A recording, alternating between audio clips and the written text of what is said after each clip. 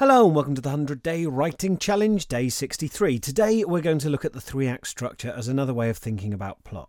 Again, I feel the need to stress this each time. These aren't secret codes you need to learn before you start writing books. Rather, they're fun little machines for generating stories. They're templates, they're Mad Libs, they're toys for you to play with, where you can experiment with plugging in this element, then that element, and seeing what stories come out. So the three-act structure goes like this. If you like, you can take notes. When I say it like that, it sounds like I'm being passive-aggressive. I really mean just to sort of flat flag up that you can write it down if you want. You don't have to. Sorry. I'm worried that I sound like... You can take notes if you like. I don't mind. No, don't worry about it too much. Anyway, you don't have to take notes. Honestly, I've made it weird now. So Act 1 introduces the protagonist and their ordinary life, the resting state of their life, if you will. You know, what would happen if the story didn't appear? Then the inciting incident happens. The inciting incident is something that challenges them, causes a problem, or upsets the balance. The protagonist tries to deal with it, and the efforts they make to deal with it lead them to the end of Act 1, the first plot point. The first plot point is like a big crisis moment where something happens that means life will never be the same again. It also raises the main conflict or the central threat of the story. So Act 2 is normally thought of in terms of rising action. That is, the protagonist setting out to tackle this problem and facing lots of conflicts along the way. They're usually not equipped to deal with the final challenge, so this is partly about them facing setbacks, but also gaining knowledge, skills, allies that will help them in the final confrontation. Most of the action in this section might look like try-fail cycles. And remember, each of these little do they succeed conflicts is best answered no, but, no, and, or yes, but. So Act 2 usually culminates in the second plot point, which is usually a big failure, a downer, a catastrophe. Old plot books used to call it the black moment. Sometimes there's like a false dawn, like the protagonist seems to succeed, oh, wonderful, but they either screw it up at the last minute or possibly they get the superficial objective, the magic crown or whatever, but they do so in such a way that they fail at their actual original objective, i.e. becoming a hero. In adventures with ensembles, this often is where the gang splits up. Characters argue and split. They lose hope. They quit. Act 3 then is where, in the face of having apparently failed, the protagonist finally finds the resolve to continue. They find a way of continuing despite their failure. And the action builds towards the big climax, the final battle, the ultimate test of everything they've learned. Now, this usually constitutes a rapid escalation of try-fail cycles. Then there's this one big testing moment that often encompasses like a redux of either the first plot point or the inciting incident, and then oomph. Either they failed to change, in which case the story is a tragedy and they lose, or more likely the protagonist succeeds, hooray! And we very quickly wrap up Act 3 with the yes and epilogue, which shows the consequences of their victory, and we get to sort of bask in that a little bit. That's it. That's the entire story. So Act 1 is ordinary life, inciting incident, first plot point. Act 2 is rising action, culminating in the downer of the second plot point. Act 3 is recovery, acceleration towards the climax, and resolution. That's the classic form anyway. That's the kind of like Hollywood model. So, for example, let's just run through one so you can see what it feels like with meat on the bones. Oswell is just an urchin scratching out a survival in the Undercity when one day he witnesses a stranger badly beaten hurrying through the alleyways pursued by cogmen. That's the inciting incident. He decides to help the stranger hide, the cogmen pass, and he finds himself stuck with this outsider from the high town who abruptly passes out. So, inciting incident. Did he save the stranger? Yes. But now he's stuck with this person. So he takes the sort of beaten up, battered guy back to the community, drags him back where Oswell and his patchwork family of street kids live.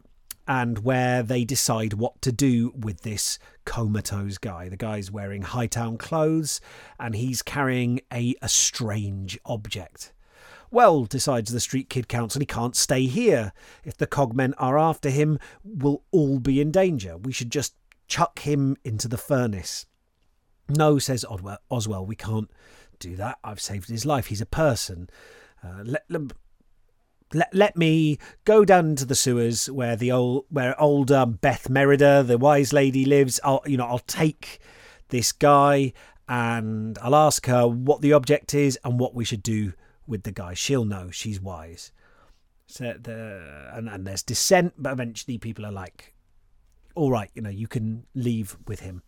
And Oswell sets off. So that's the first plot point, right? Oswell has reluctantly made the decision to leave home, heading off because he values protecting people and saving their lives, but also because he's sure this object means something. It must be valuable if the cogmen were after it.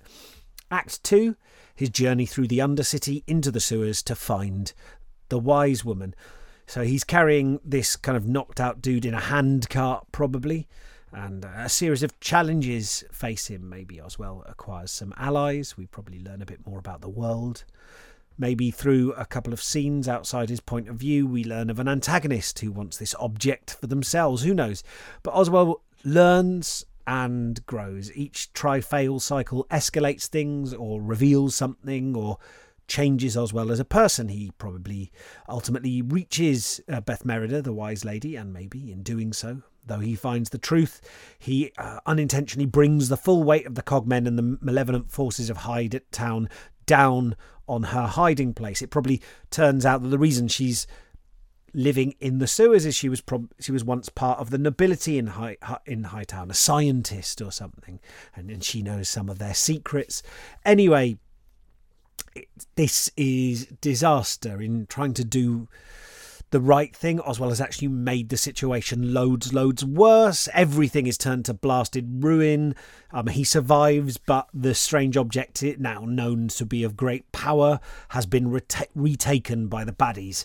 Probably the Hightown people were tipped off by one of Oswell's community of urchins who betrayed him. And the object is going to be used in some horrible social cleansing attempt to wipe out the residents of the Undercity. Eek! So that's the second plot point. We've reached this incredible downer where, despite all his efforts, things have got worse. Then Act 3. Oswell picks himself back up. He takes everything that he's learned, maybe some of the allies and mentors he's met along the way, and he resolves to travel up to Hightown to stop the evil plan before it can take place. Now, this is much harder than his original goal of simply depositing the man down with the wise lady, Beth Merida, and getting some advice. It's much harder, but we've seen since the beginning, since that first inciting incident, this is what he wants ultimately, is justice and to protect the weak. That's what Oswell deep down is all about. So then we have this very rapid try-fail cycle, things getting worse and worse, escalating to a big climactic challenge, the end. Okay, so that's just an example I made up to show what this the 3-act structure looks like with sort of meat on its bones. Now it's your turn. Over the next 10 minutes, you're going to have a crack at plugging some specifics into the template of the 3-act structure. Again, I'm genre agnostic. I just go for fantasy plots because, frankly, I like making them up. They're fun. That's it. That's the answer. So remember, Act 1 is establish ordinary life, inciting incident, first plot point. Act 2 is rising action to the downer of the second plot point. Oh no! Act 3 is recovery, fast build towards climax, and resolution. You know it. You've seen movies, right? None of this is actually new to you. It's not as new or as intimidating as it sounds. So I'm just asking for a rough synopsis here. Like I did, you can leave out some of the specifics if you want. Like I just said, there's going to be a series of challenges and then there's a climax, right? Because you know what that would probably look like. We don't need that for the sake of the structure, but you can drop into some specifics where it's interesting to you. But I'm just asking for you to sketch out the broad arc of what might go on in your story. In case you're worried, I won't be asking you to use any of this specific stuff that you come up with today, tomorrow. We're never going to touch it again. I know some exercises are sort of build on previous days, but this is purely we'll build on the theories that we establish on these days, but I'm not going to be using the content. So, you're free to experiment, muck it up, be wild. It's not going to impact anything down the line. And don't worry if you don't get to the end. Just, do your best. Right. 3-act structure synopsis about whatever you like. Are you ready? 3, 2, 1, go.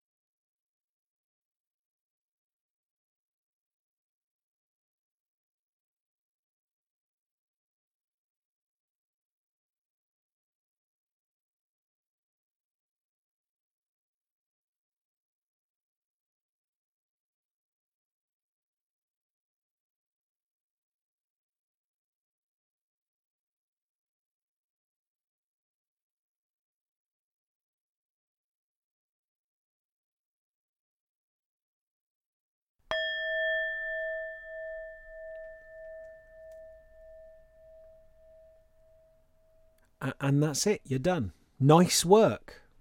So formulas are fun, you know. You don't have to know them. You don't have to use them.